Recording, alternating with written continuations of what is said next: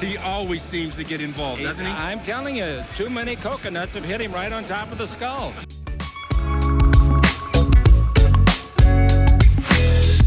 Well, I think Anthony will be a great acquisition. He can do it all. Avery, whose show is this?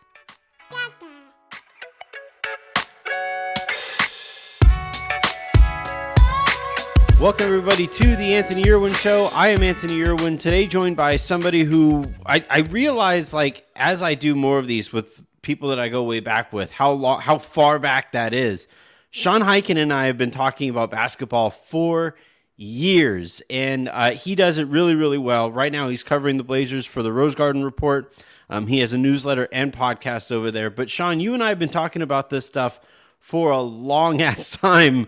Probably 10 years at this point, right? Like we're going back to in the True Hoop and like the height of the SB Nation. Yeah, it literally probably is about 10 years at this point. We're nearing there for sure. Like it's like I get these notifications every so often about, posts that I wrote for wherever I was writing for at the time, and back when I used to post stuff to my personal Facebook, in case any of my friends, they were my audience back then. Mm-hmm. And so every so often I'll get this link that pops up and it's like, 5 years ago you wrote that Aaron Rodgers was on his way out. And I'm like, yeesh, man, it's a good thing. Really age very well. Yeah. But it's literally it's literally because I've been going, this last year was my 10th summer league. And I didn't get to connect out in Vegas this year, but you're one of the people that every year, you're somebody that I always will get dinner with or hang out with in Vegas, going back as long as I've been doing this. Yeah, I think when I found out I wasn't gonna be able to go or whatever, one of the things that I really regretted was either it was at the SB Nation house that we would all hang out, or we would meet up at whatever bar, go out for dinner, and I was bummed I wasn't able to go. Next year for sure. Next year I am definitely going. This year was good. This year, because you were there last year. Last year, it was a joke. The access was terrible and nobody was really doing anything because of COVID and everything was still locked down. This year, everything was pretty much back to, for better or worse, you can land wherever you want to land on that. But it for us, doing the media thing, in terms of access, in terms of just being able to talk to whoever and go wherever, it was completely back to 2019 something. That's good, because, one of the trends I've been kind of disappointed with in the NBA has been the NBA kind of sort of using COVID as an excuse to scale back a lot of the access stuff. And I see that throughout the league, and I see it, it's essentially the age-old saying, right, in corporate America is don't let bad news go to waste. Right. So if you're thinking about doing something and cutting costs somewhere and you get some bad news, you're probably going to cut costs even if you don't necessarily have to. Right. And for the NBA, they have essentially, I think we know this, players aren't thrilled with having to answer questions night in, night out and all that stuff. And I think the NBA is and the union have been kind of saying, hey, if there's a way that we could kind of scale some of this back, we can, take advantage of the situation. And they have been. And actually, one of the things that I wanted to talk to you about today was some of that potentially going on with the team that you cover. And now this isn't an access thing. It's a decision that they're making as far as the presentation of their games, and that they're not sending their radio team. They're not sending their basketball or their telecast team. They're doing all of that remote. And it's been it's pretty rare that people are all unified and all on the same page on anything nowadays. But the outcry on this has been pretty unanimous in that it's a pretty terrible idea. Yeah. So just a little bit of a timeline here. I had heard, I want to say 2 months ago, that this was probably what was going to happen. I didn't write anything or say anything about it at the time because it was one of those things where I didn't know that, I didn't know if it was a final decision, or I didn't know if it was really my place to say that, or if, who it would impact by putting it out there. And it was also around the time of free agency and all of that stuff. So I kind of had other things to deal with, and I just kind of I kind of forgot about it until this week when Dwight James and Chad Doing, who have a radio show together on Rip City Radio, which is the Blazers' official TV partner. Yeah. Or not TV partner, radio partner, rather. It's the station that they have a deal with to broadcast all of their games. Mm-hmm. So literally state media was talking about this today or this week or last week, rather, I guess it's Monday now, but it was last Wednesday. And they were just crushing the team for it. And you would think that on the team's official radio station, they would be like saying, oh, this is actually not that bad of an idea. But no, Dwight and Chad were just killing them for it. And so once it was clear that this was like a real story that had legs, I reached out to Dwayne Hankins, who's the president of business operations, has had that job for a little less than a year. He got promoted into that job when Chris McGowan resigned last November. And I reached out to him. I sent him an email, and he gave me a comment, which I put in my story. And he basically said, we haven't made a final decision either way about whether we're going to travel. And we're going to take all the lessons. I'm kind of paraphrasing this. I don't have it exactly in front of me, but he's like, we're going to take the lessons that we've learned from doing remote broadcasts during COVID and try to make our broadcast more efficient. And if it negatively impacts the product, then we're going to adjust, which... From what I had from what I had heard, this was already going to be the final decision had been made. And so when he sent me that statement, I was just like, I don't know. They're kind of already walking this back a little bit, but I'm interested to see how this evolves going forward. He's actually supposed to go on the radio tonight to address it, which I'm very interested to see what he has to say about that. I will say, I will give the new Blazers, both on the business ops side with Dwayne and on the basketball ops side with Joe Cronin, who took over for Neil Olshey in December. Yeah. They have been much more willing to actually talk about this stuff on the record and be transparent and not act like, it's a state secret whenever anybody pushes back on anything, that they're actually willing to have a conversation about this stuff and keep it respectful and actually try to explain their side of things. So I'm very interested to see what Dwayne Hankins has to say about if this isn't just purely a cost-cutting thing, as I and most other people who have reacted to this news feel that it probably is, then, sell us on the idea of why this actually would be good for the broadcast and make it better. Because in my mind, and I did a story, I want to say this was, the bubble was 2 years ago. It's crazy how time goes by. But 2 years ago during the bubble, remember during the 8 original seeding games before the playoffs, all of the games were broadcast nationally on ESPN and TNT, but then they were also shown on all the local affiliates with the local broadcast teams also. Yeah. And all of the local broadcast teams were not in the bubble. They were doing it remote. I remember this. And poor Stu Lantz had to figure out Zoom. I know. Yeah. I mean, everybody did it. And I did a story where, for part of it, I actually did some in-person reporting, which was the first in-person thing I had been able to do of any kind since COVID had hit. But I went over to the Blazers studio, which is in the arena, and Jeff Curtin, their head of broadcasting, took me through their entire, setup and how they were doing it remotely, and just the way that they had everything set up, and he just kind of gave me a behind-the-scenes tour of how all that stuff works.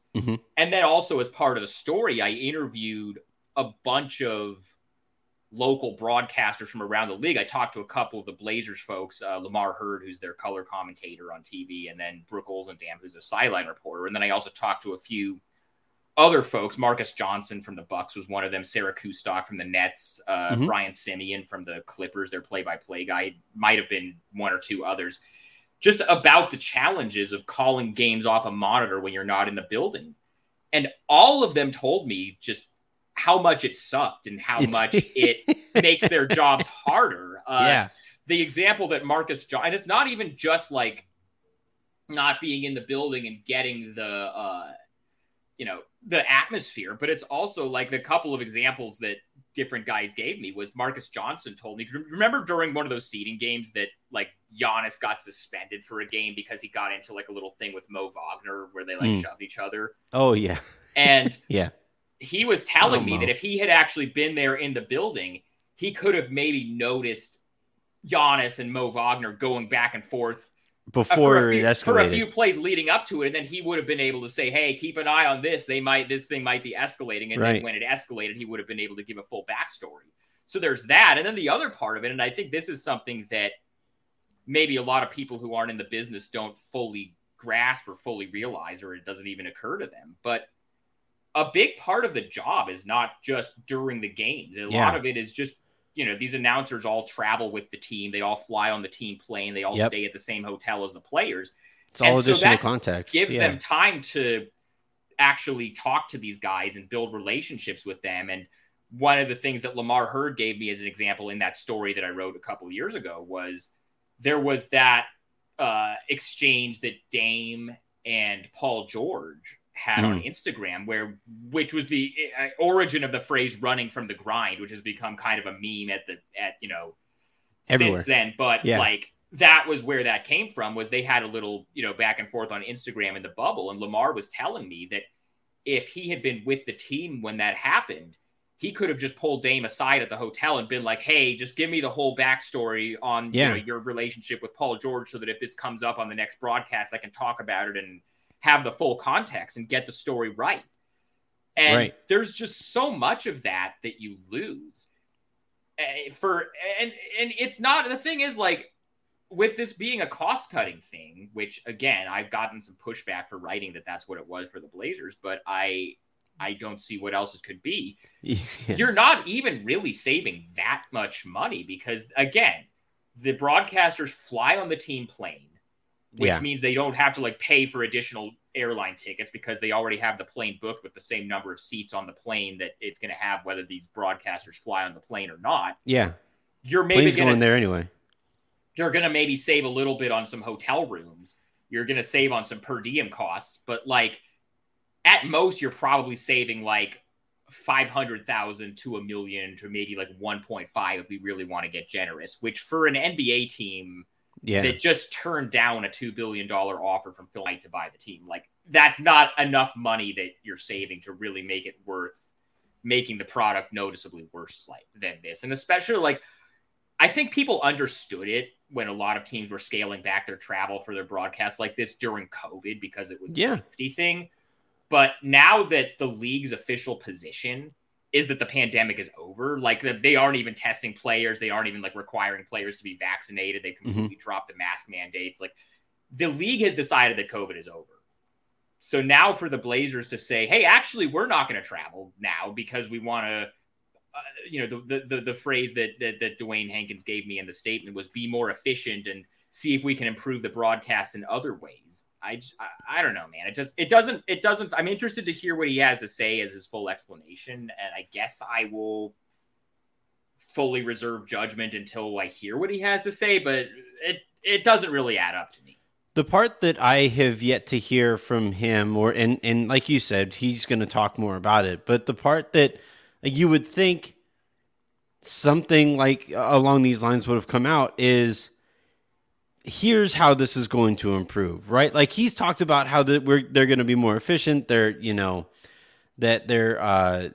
he's also said they're going to kind of improve the telecast in other ways by using some of the excess, potential fat on those budgets that came with travel.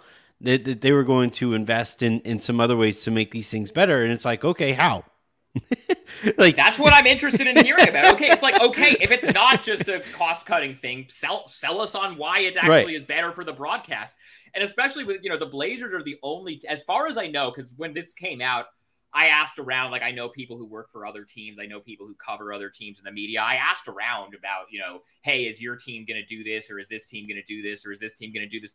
From what I've been able to gather, as of right, at least on the TV side, there might be a couple of teams that are not sending their radio broadcast, but at least on the TV side, as far as I know right now, the Blazers are the only team that are planning on not traveling their TV broadcasters, which it kind of goes in the same bucket to me as the Blazers being the only one of the 30 teams that currently does not have their own G League team, which you're not outsmarting the other teams by not doing this thing that everybody else is doing that clearly is going to make your product better. Yeah.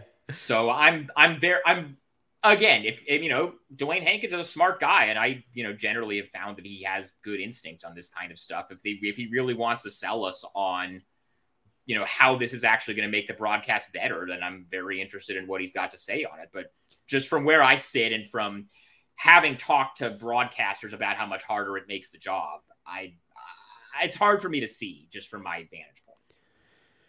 Well, and we're going to talk a little bit more about some of the higher level stuff here in a second. As you mentioned Phil Knight making an offer and some of the decisions that are going to be at that level. But the reason I wanted to talk about this stuff, because I know I'm covering a team that likes to cut costs, even if it affects the organization in a negative way. Jeannie, if you're listening, don't do it.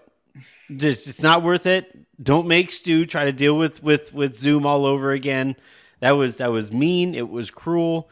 He never really got it. He never and look, but like you're saying, Sean, it doesn't even have to be like an age thing. Like it's impossible to broadcast these things when the people who are tasked with improving, like if it was really about, hey, we think you could do this remotely or whatever. Like the argument for it is that the game isn't necessarily improved by the people who are calling it or broadcasting it to you, right?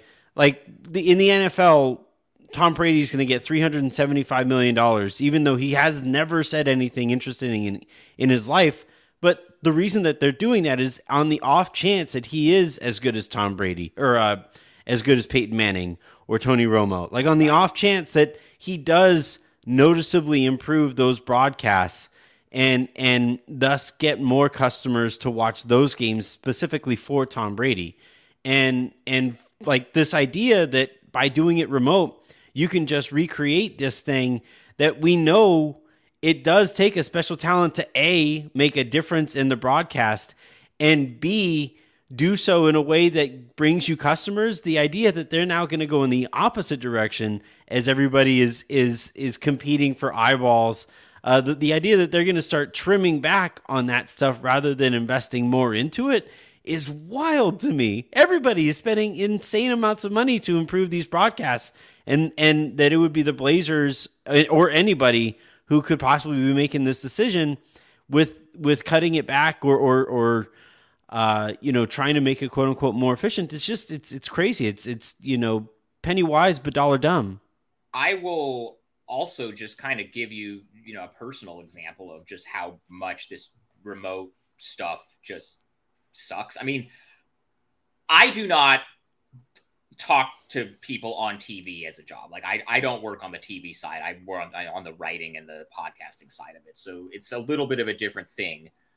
But if you're somebody like, let's say, the Blazers sideline reporter, Brooke Olzendam, who is one, in my opinion, I mean, I'm a little bit biased because I know her and like we're friends, but like, in my opinion, I think she's one of the best sideline reporters in the NBA. And part of why she's so good is because she has relationships with all the players and they all trust her and they will all give her good, interviews when it's time to do that.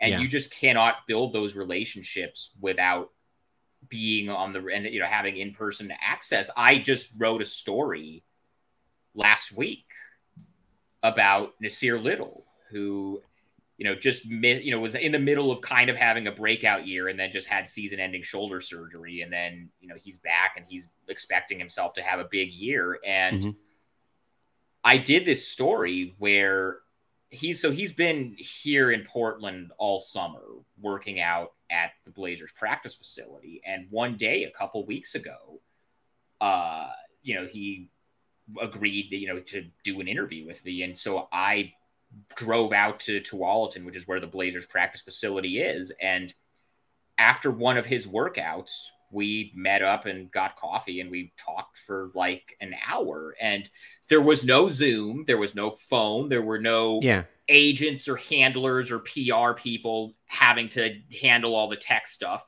It was just me and him sitting at a table talking like normal people and having a regular conversation. And it was great. And he looked like he was comfortable with me because we were face to face. And like, we don't even have like that, close of a relationship, because the last time I think I was able to actually talk to him in person was 3 years ago, because his rookie season was the 2019-20 season, which was the season that got shut down originally because of COVID. And like, we had talked here and there in the locker room before then, but that was at this point almost 3 years ago, because during the 2020-21 season, there was zero in-person access to anybody. It was all Zoom because of COVID.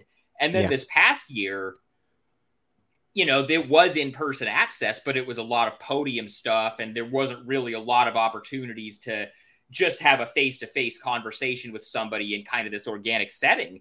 And just being able to do that again, I can tell you that the interview that I did with him, it was a lot better. I think I enjoyed it more, and I would be willing to, I haven't talked to him about it since then, but I'd be willing to bet that he enjoyed it more, being able to just sit there at a table with me talking face to face and not having to worry about like, oh, how's the Zoom connection, or is this moderator going to cut us off on time?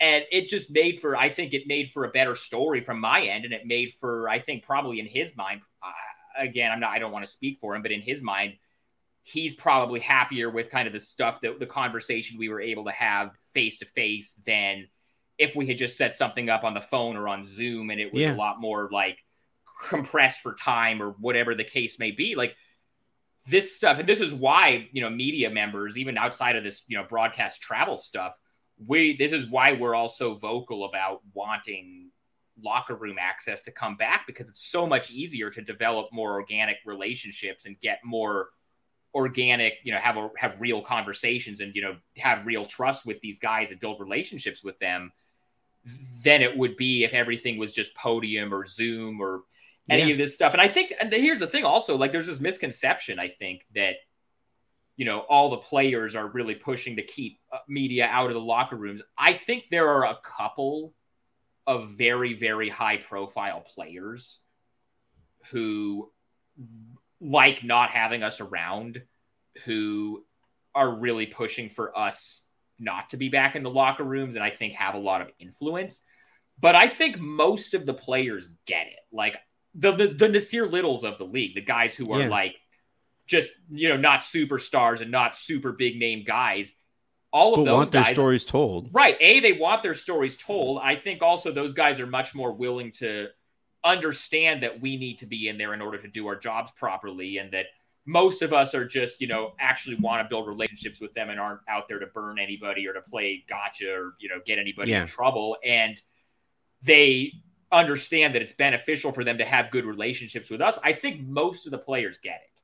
And from what I've heard, I don't know definitively. I don't think they've made a permanent, I don't think they've fully said yet based on, or I haven't heard that they have, but based on what I've heard, I'm optimistic that we're going to get locker room access back, which I think is going to be good for everybody.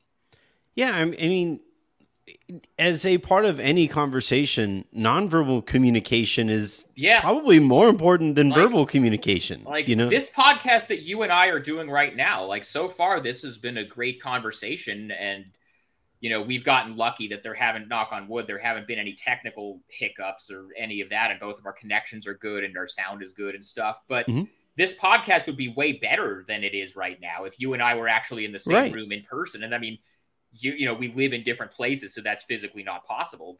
But if it is possible, that's how you would prefer to do business. Always prefer to do this kind of stuff in person than not in person. Yeah.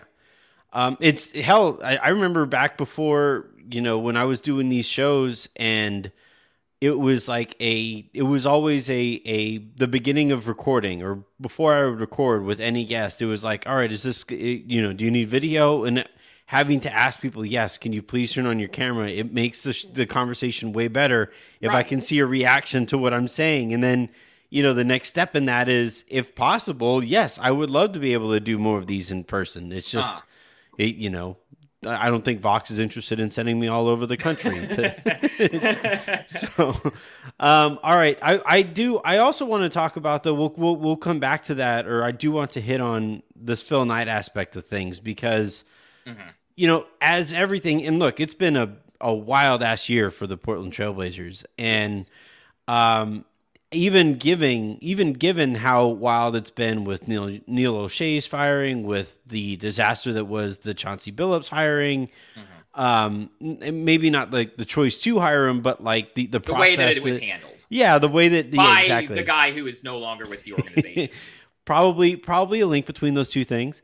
And so I even given how crazy and dramatic the year has been, I think the more drastic and tangible change could happen if or when Phil Knight does finally buy the Portland Trailblazers. We do know that obviously Jody Allen wasn't the original purchaser of the Blazers. That was her brother, and Paul Allen was. There were aspects of his ownership approach that I don't necessarily agree with, but there are also aspects of his ownership approach that I think he was the first to ever have a private jet for his team. So like he was willing to spend in ways that helped the Blazers be competitive and the way that you can make a competitive team in a smaller market. Like I thought he was pretty committed to that, especially in comparison to his sister, given how I've kind of seen things from afar, obviously. But you bring Phil Knight into this, you bring Nike money into this, and we've seen it already with the Clippers, man. It was an immediate facelift to that organization when you got Steve Ballmer money involved. And now you're talking about Phil Knight money being involved. How seismic a shift would that be for what the Blazers are capable of? Well, let me ask you, you're a Dodger fan, right? Yeah. Do you know anything about Alan Smolensky? No. Okay, he's one of the minority owners in the Dodgers group, and he was Phil Knight's partner in the bid. Oh, okay. That was reported. Oh, okay, yeah. At the time, I'm in the process of kind of doing some research about him. He's a younger guy. I think he's in his 40s. And so that's a little bit of a contingency plan given, the age factor with Phil Knight. But I will say this, I was stunned when it was first Woj that reported that Phil Knight was preparing a bid to buy the Blazers. The name that I had always heard behind the scenes as likely whenever they decided to sell who the buyer would be was Larry Ellison, who was the CEO of Oracle and has tried to buy NBA teams several times in the last decade or so. He tried to buy the Warriors when Joe Lacob bought them. He tried to buy the Grizzlies when Robert Parra bought them. I think he actually bid more money than Robert Parra, but he was actually shut down because he wanted to move the team to San Jose and the league wanted the team to stay in Memphis. Mm-hmm. And I think he tried to get involved with the Clippers when all the Donald Sterling stuff happened, but the league had pretty much decided that Steve Ballmer was the guy. Yeah. So he has wanted to buy a team for a long time, and he's a West Coast guy. And so I had heard for a couple of years that he was going to be the guy. And so when the Phil Knight thing came out, I was just like, what? Like, okay, I did not see that coming because then, after that, I started asking around and started kind of figuring out what was going on. For 40 years or however long it's been that Nike has been as big of a player as they are in the sports world, every commissioner of a league, whether, it be the NBA, the NFL, baseball, every one of these leagues has for years been trying to get Phil Knight to buy a team. Yeah. And he has never been interested until now. This is the first time he has actually shown any interest in buying a team. I think at this point for him, he's 84. He's accomplished everything that there is to accomplish with Nike. Nike is the biggest sports, apparel company in the world by a pretty significant margin. He's not even really actively involved at Nike anymore. He's like the chairman emeritus or something like that. He's not even really like involved in the day-to-day anymore. He's from the area. I think it's kind of a legacy play for him, which is why he is now interested in buying the team. And my understanding is that now that he's interested in buying a team, now the NBA is kind of treating him like they treated Steve Ballmer, whereas like I'm sure there will be other people whenever Jody does decide to put the team up for sale, there will be other people bidding and other groups bidding. But I think the league has decided that they want Phil Knight to be the guy. And so I believe that that's ultimately who it's going to be.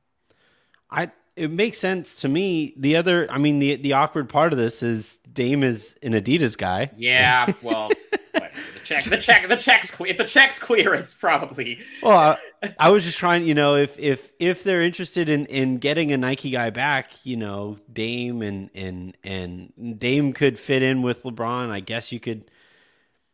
guess Talen Horton-Tucker probably wears Nikes. Here's the other. Here's the other conspiracy theory. It's funny that you bring this up. I'm sure you're following all of this noise now about where Bronny is going to go to college. Yeah. And a lot of these reports Oregon are that the front runner or one of the front runners to get him is Oregon, which clearly would just be like a favor from LeBron to Phil to have him go to the Nike school if that were to happen.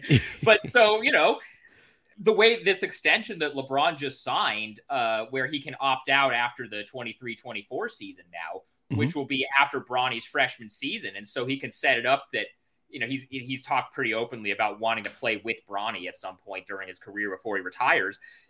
Whatever team drafts Bronny, like LeBron theoretically could opt out and sign with that team. And, if he goes to the school that Phil Knight is like the primary booster of, around the same time that Phil Knight might be buying the Blazers. Well, I don't know. It's just some interesting stuff to put together there. The whole thing with Bronny and the role that he might be playing in the end of LeBron's career, I don't even know how to frankly talk about it because for one thing, like he's an okay player. He's a top 50 recruit, I believe, as it stands right now. Little undersized and all of those things, but it almost doesn't matter what kind of basketball player he is. Like for all of these teams, if you're the Sacramento Kings and you draft Bronny, you're drafting LeBron James. You're getting LeBron. Here's the other end of it, and I would be very interested.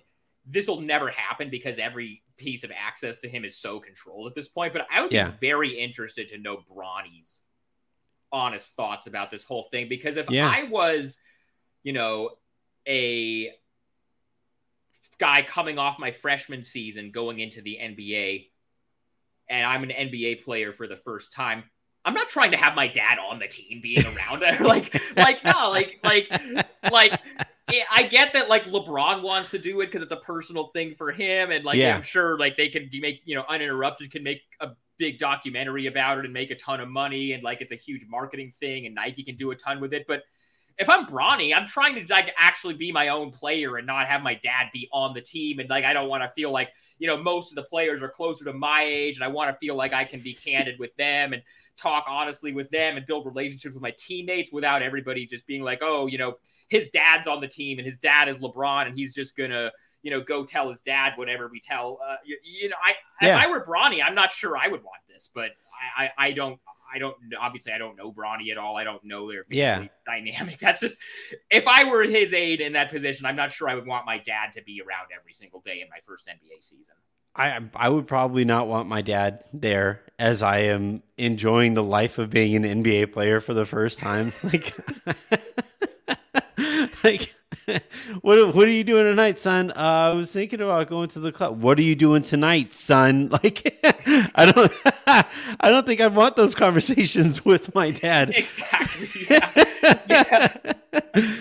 Oh man. Yeah. It's fascinating. And look, one of the things that gets kind of openly whispered about in NBA circles is like, well, how is Klutch going to engineer Bronny getting to the Lakers so that LeBron doesn't have to go play for the Sacramento Kings?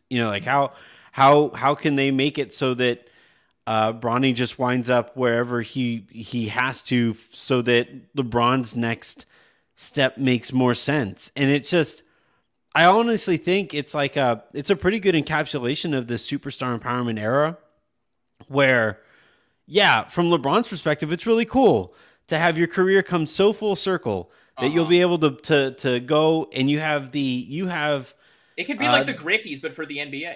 Yeah, but like you have over the course of a 20-year career earned yourself the leverage to essentially decide where your son plays next and where you play next, right? And that's really cool from LeBron's perspective. But for like a late first round pick to just like kind of he hasn't, I believe I was hearing that like Bronny hasn't taken any offers or had any conversations officially about college. Said on Twitter, but I mean, I'm sure he has to. If you really want to keep your third eye open, Yeah. the theory that I've heard that I think actually makes a lot of sense, much like this Phil Knight Blazers sale thing where everybody who's involved with it is on the record going to deny that it's happening, but everybody behind the scenes kind of knows that it's happening. Adam Silver has insisted that expansion isn't happening, but everybody in the league kind of knows that they've already made plans for Seattle and Vegas to get teams in a couple of years. And the rumor right now is that the Fenway Group, which LeBron has other involvement with, like he's bought into the Red Sox and Liverpool, the soccer team. Yeah. The rumor is that the Fenway Group is going to be the ownership group that gets the Vegas franchise whenever the expansion happens, which is probably going to be after the new TV deal in 2025.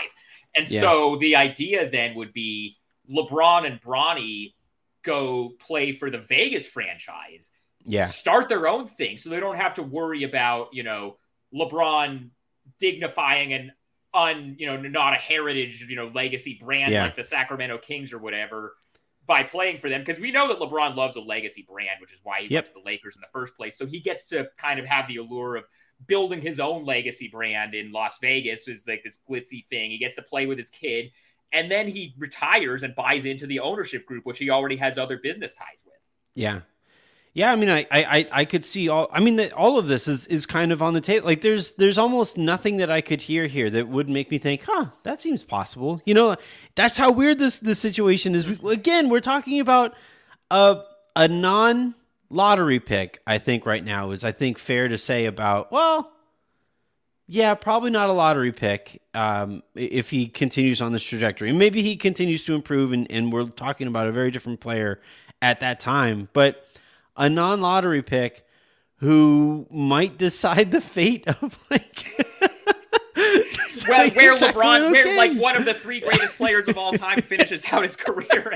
And here's the thing: even if it takes like 3 more years, like LeBron is such a talented, even if he takes such good care of his body that has such a high IQ that even if physically LeBron isn't what he is even now, where he's, LeBron is not a, top 5 player anymore, but he's a top 10 player still. And I have no reason to believe that if he still, keeps himself in shape, that in 3 years, Lakers fans are going to be pissed at you like Lakers fans are pissed at Taylor Rooks. What I'm saying, not top 5. How dare you? No, I don't care. I'm not surprised that I wouldn't be surprised if, in 3 years when he's 43, he's still a top 20 player in the league. He's still good enough to be able to do that. And so, this is totally unprecedented. Just all of this. We'll never see it again. No. We'll never see anything like this ever again. No, it would require somebody having a career like LeBron's, and I just don't think we're ever seeing it ever Even again. Kareem played for 20 years, and he was not as good in year 20 as LeBron is now. Yeah, Art Cooper wrote for Silver Screen the other day that LeBron is about to have the greatest 20 season anybody has ever had. And I don't think it's even we know that going either. in. No, it's not even close. Yeah. This whole thing has been fascinating. What comes next for Bronny has been fascinating.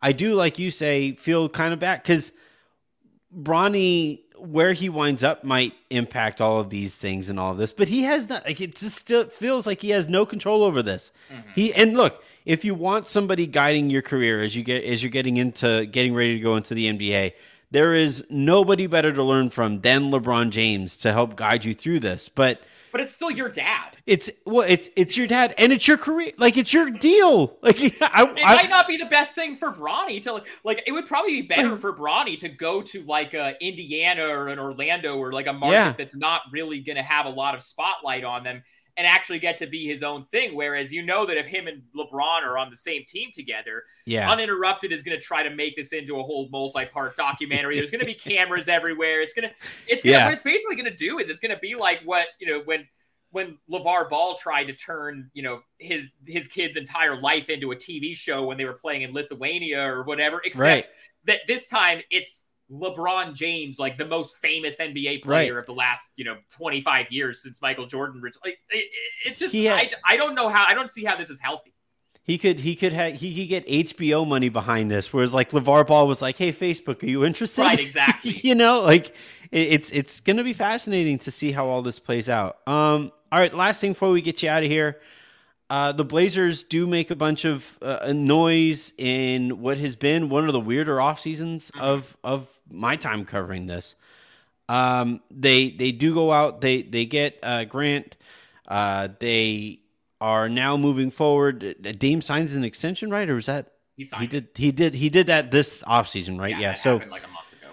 It's been a weird offseason, like I said. So what are your expectations? Like what do you think the Blazers are capable of? Do they I think right now they're better than the Lakers, even though the Lakers have LeBron and AD.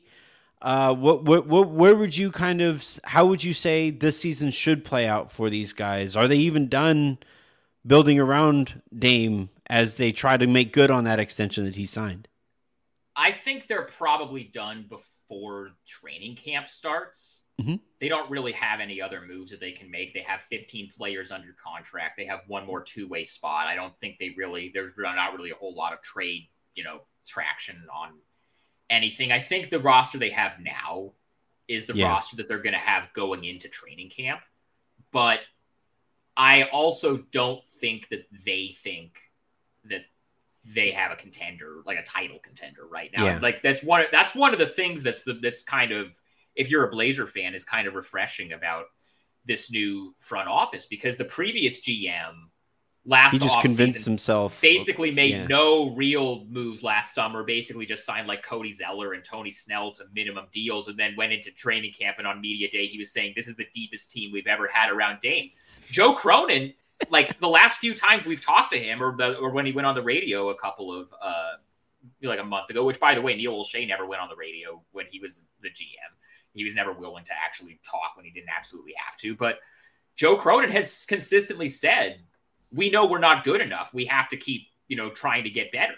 So I would imagine that probably something will happen at the deadline. I don't know who or what that will be, but I think if I had to guess, I don't think they feel like the roster that they're going into training camp with is going to be the roster they want to have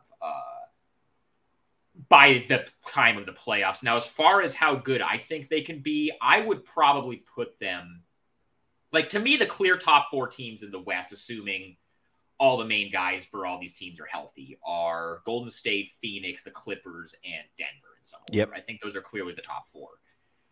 I would put Portland somewhere in that 5 to 8 range, with Minnesota Dallas and Memphis and Dallas and that's probably it. Yeah, New Orleans, somewhere in there. Like, I would put them in there. I think that people are a little bit, because he just missed most of a season with this ab thing, and he had probably the worst season of his career last year because he was dealing with this ab thing. I think people are kind of forgetting that a healthy Damian Lillard is 45 wins in and of itself. He's such a floor raiser in that way. Yeah. And this is also this ab injury that he had. It's the same one that Drew Holiday had a few years ago when he was still in New Orleans. And this is the kind of injury where it's not like Dame is coming off of a torn ACL or a torn Achilles where it's going to take him a year to get back into form. This is the kind of injury where you have this surgery and it's a pretty quick rehab. Like, I think he probably could have played at the end of last season if they weren't tanking and there was any reason for him to play. Yeah. I think pretty clearly Jeremy Grant is an upgrade and is, the kind of big defensive wing that they haven't had since probably Nicholas Batum. And, I think they're a playoff team. I think they are, in that 4 to 8 range, depending on, how health stuff shakes out and how, the teams that I think are ahead of them shake out. Like, if something happens to, Jamal Murray, or he's not the same guy, or Kawhi isn't the same guy, or the DeAndre Ayton, like, weird bad feelings about the contract stuff lingers and that situation kind of goes south, then I could see them jumping up past that. But right now, I think I would probably comfortably put them in that, like, 5 to 8 range, which really, like, Dame would like to win a championship. But I think really what he wants is for them to be trying. Yeah. And I think under the last front office regime, he didn't always feel like they were trying because the people in charge were so attached to certain players that they would absolutely not even consider moving them, even when it was the obvious thing to do. And I think Dame feels like they're doing enough to at least put in an honest effort to. There's less that's off the table, Yes, that's the way that I would. That's the way that I would put it. Yes, there's less that's off the table, and it's actually really funny. At his, he did a press conference with Joe and Chauncey out in Vegas after he signed the extension, and he said something to the effect of like, I had a conversation with Joe Cronin, and he told me that they're going to try to win, and I have a pretty good idea of when somebody is BSing me and blowing smoke, and I didn't get that vibe from it. And I'm just like, I wonder who he's talking about. I wonder who he's comparing Joe Cronin to there and saying that Joe Cronin isn't like this.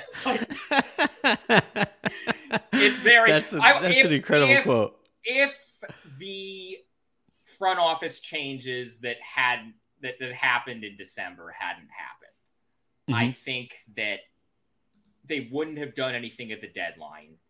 And Neil would be going into this offseason saying it wasn't the roster, it was just that Dame was hurt, and he would be just running it back with Dame and CJ again, and then Dame would actually be asking for a trade this summer.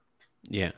I was going to finish up by saying, like, is 5 to 8 being in that range enough to keep Dame running towards the grind? But like, I think it's important. Anywhere. It's important.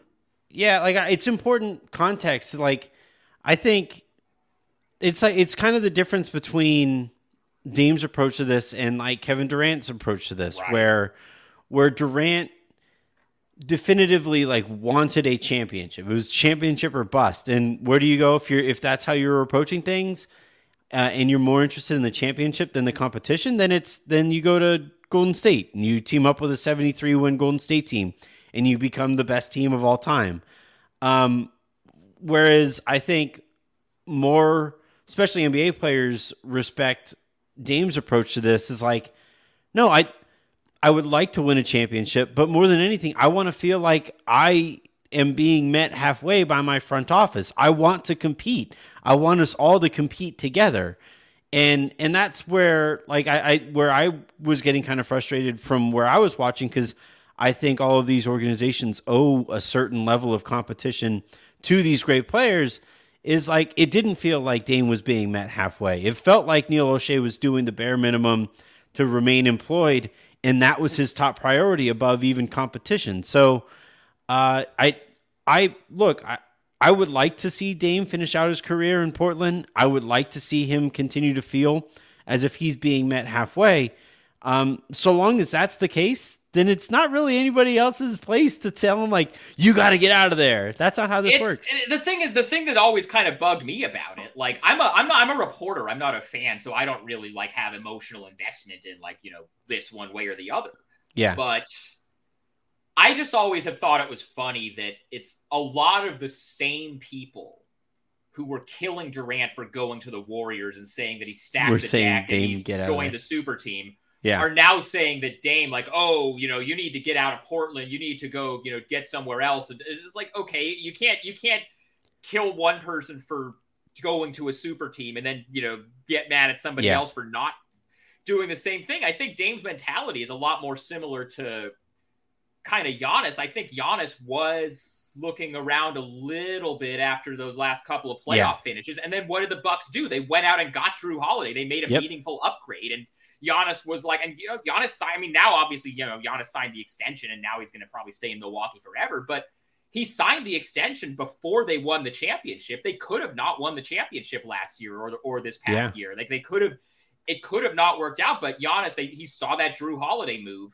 and was like, okay, this is a real upgrade. They're at least, even if we don't end up winning, they made an honest effort to get better. And if it ends up not working out, it ends up not working out. But they did actually make a move to try to get better. I think that's what Dame is looking at this Jeremy Grant trade. Yeah. And I mean, part of it is that Dame played with Jeremy Grant at the Olympics last summer, and they're pretty close on a personal level. And that was somebody that Dame was pushing for. Mm-hmm. But I think Dame is also pretty smart about basketball stuff and roster stuff and salary cap stuff. And it's not a situation where, let's say, clearly Buddy Hield would have been a better fit from a basketball standpoint for the Lakers to go get, but LeBron was really pushing for Russ because Russ had the status and Russ had the relationship with him, and everybody outside of LeBron and Clutch could immediately see that that was going to be a terrible fit. With Dame, it's like part of why he was pushing for Jeremy Grant was because that's his boy and like that's somebody he wants to play with. But also, it's a really good fit from a basketball standpoint. I mean, you look at the other players that Dame has unsuccessfully in the past pushed for Portland to try to go get. He was really pushing them to trade for Aaron Gordon before he got traded to Denver. Yep. He was really pushing for Jaylen Brown when a few years ago when he wasn't as untouchable with the Celtics as he maybe is now. He really wanted Ben Simmons when that whole thing was blowing up. The types of players that he has pushed for them to try to go get have been guys that would make a lot of sense around him and would upgrade them defensively. And I think Jeremy Grant falls into that same category while also being a great, like Jeremy Grant was the first option in Detroit and he proved that he could be a 20-point scorer, but you have him kind of now and back to being in a similar role as he had maybe in Denver and in Oklahoma City. He was great in Denver, where he's like a third option. Yeah. And I think, he's it's probably the two first options on offense are going to be Dame and Anthony Simons, who just got this new contract. Like, I think Jeremy Grant in that role is going to be pretty great. Yeah. I find it interesting because, a lot of times when you kind of talk to NBA players, especially stars, and you talk to, or you hear them talk about like what they value on a basketball court, it's a lot of like, buckets. Like, can you get me a bucket? Can you give me a bucket? And it's really interesting. And it sounds really, it's actually really cool that Dame is saying like, well, actually wings are super important. Like this position over here, this is how we really win. And that's fascinating. I think that bodes well, I think for what he might want to do, after his playing career. All right, man. Well, thank you very much for hopping on. I really appreciate you, carving out a little bit of time here. Plug one more time what you're doing over there at the Beehive, and tell people why they should be following you. I think everybody should be. It's phenomenal content. Sean is somebody I've always trusted on whatever team he's covering. So yeah, you make your case better than I can. So I'm covering the Portland Trail Blazers basically as a beat writer on. If any of you are familiar with what James Ham is doing in Sacramento with the Kings beat and what Scott Agnes is doing in Indy with the Fieldhouse Files, and Derek Bodner, I think, is the most high profile example of somebody doing this kind of independent thing with what he's doing in Philly.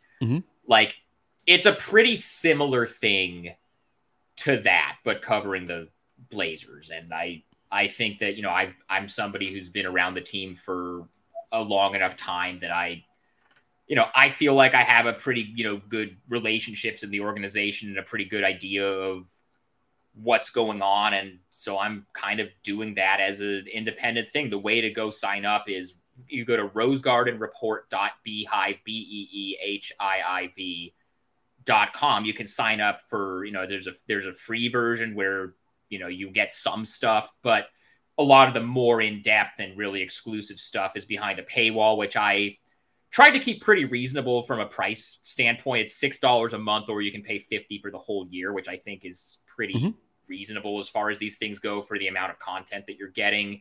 And then I also have a podcast, which is also called the Rose Garden Report, and that's totally free on all the usual platforms, Apple, Spotify, wherever else you get your podcast. You can just go type that in, and that's there. I've been doing that about once a week during the off season because there just hasn't been that much stuff to talk about. But once the season and training camp get going, I think that might be more of a twice a week thing. So that's kind of where things are right now. So far, like I've gotten a lot of really good response here locally from, people, I actually want to give, some credit to the Blazers PR staff, who has been very, very accommodating with, it can be very hit and miss where if you tell them, hey, you're doing, I'm doing this independent thing, I'm not affiliate. Like, it was always very easy for me before because I was with Bleacher Report, which is owned by Turner, which is a league partner. So I never had any issues getting credentialed anywhere, but the Blazers PR staff in the couple of months since I started this have been very, very accommodating and very helpful and very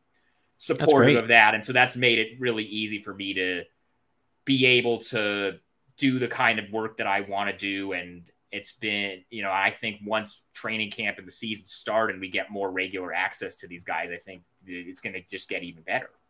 Yep.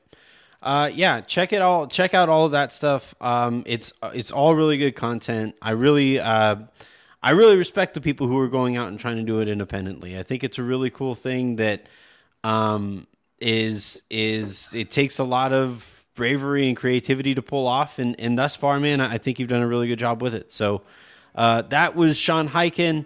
Again, the Rose Garden Report, the newsletter, and the podcast. Check that stuff out. And Sean, best of luck on the rest of this offseason and carrying on over into the season. Yeah, thanks for having me on, Anthony. It's good to talk to you. Anytime.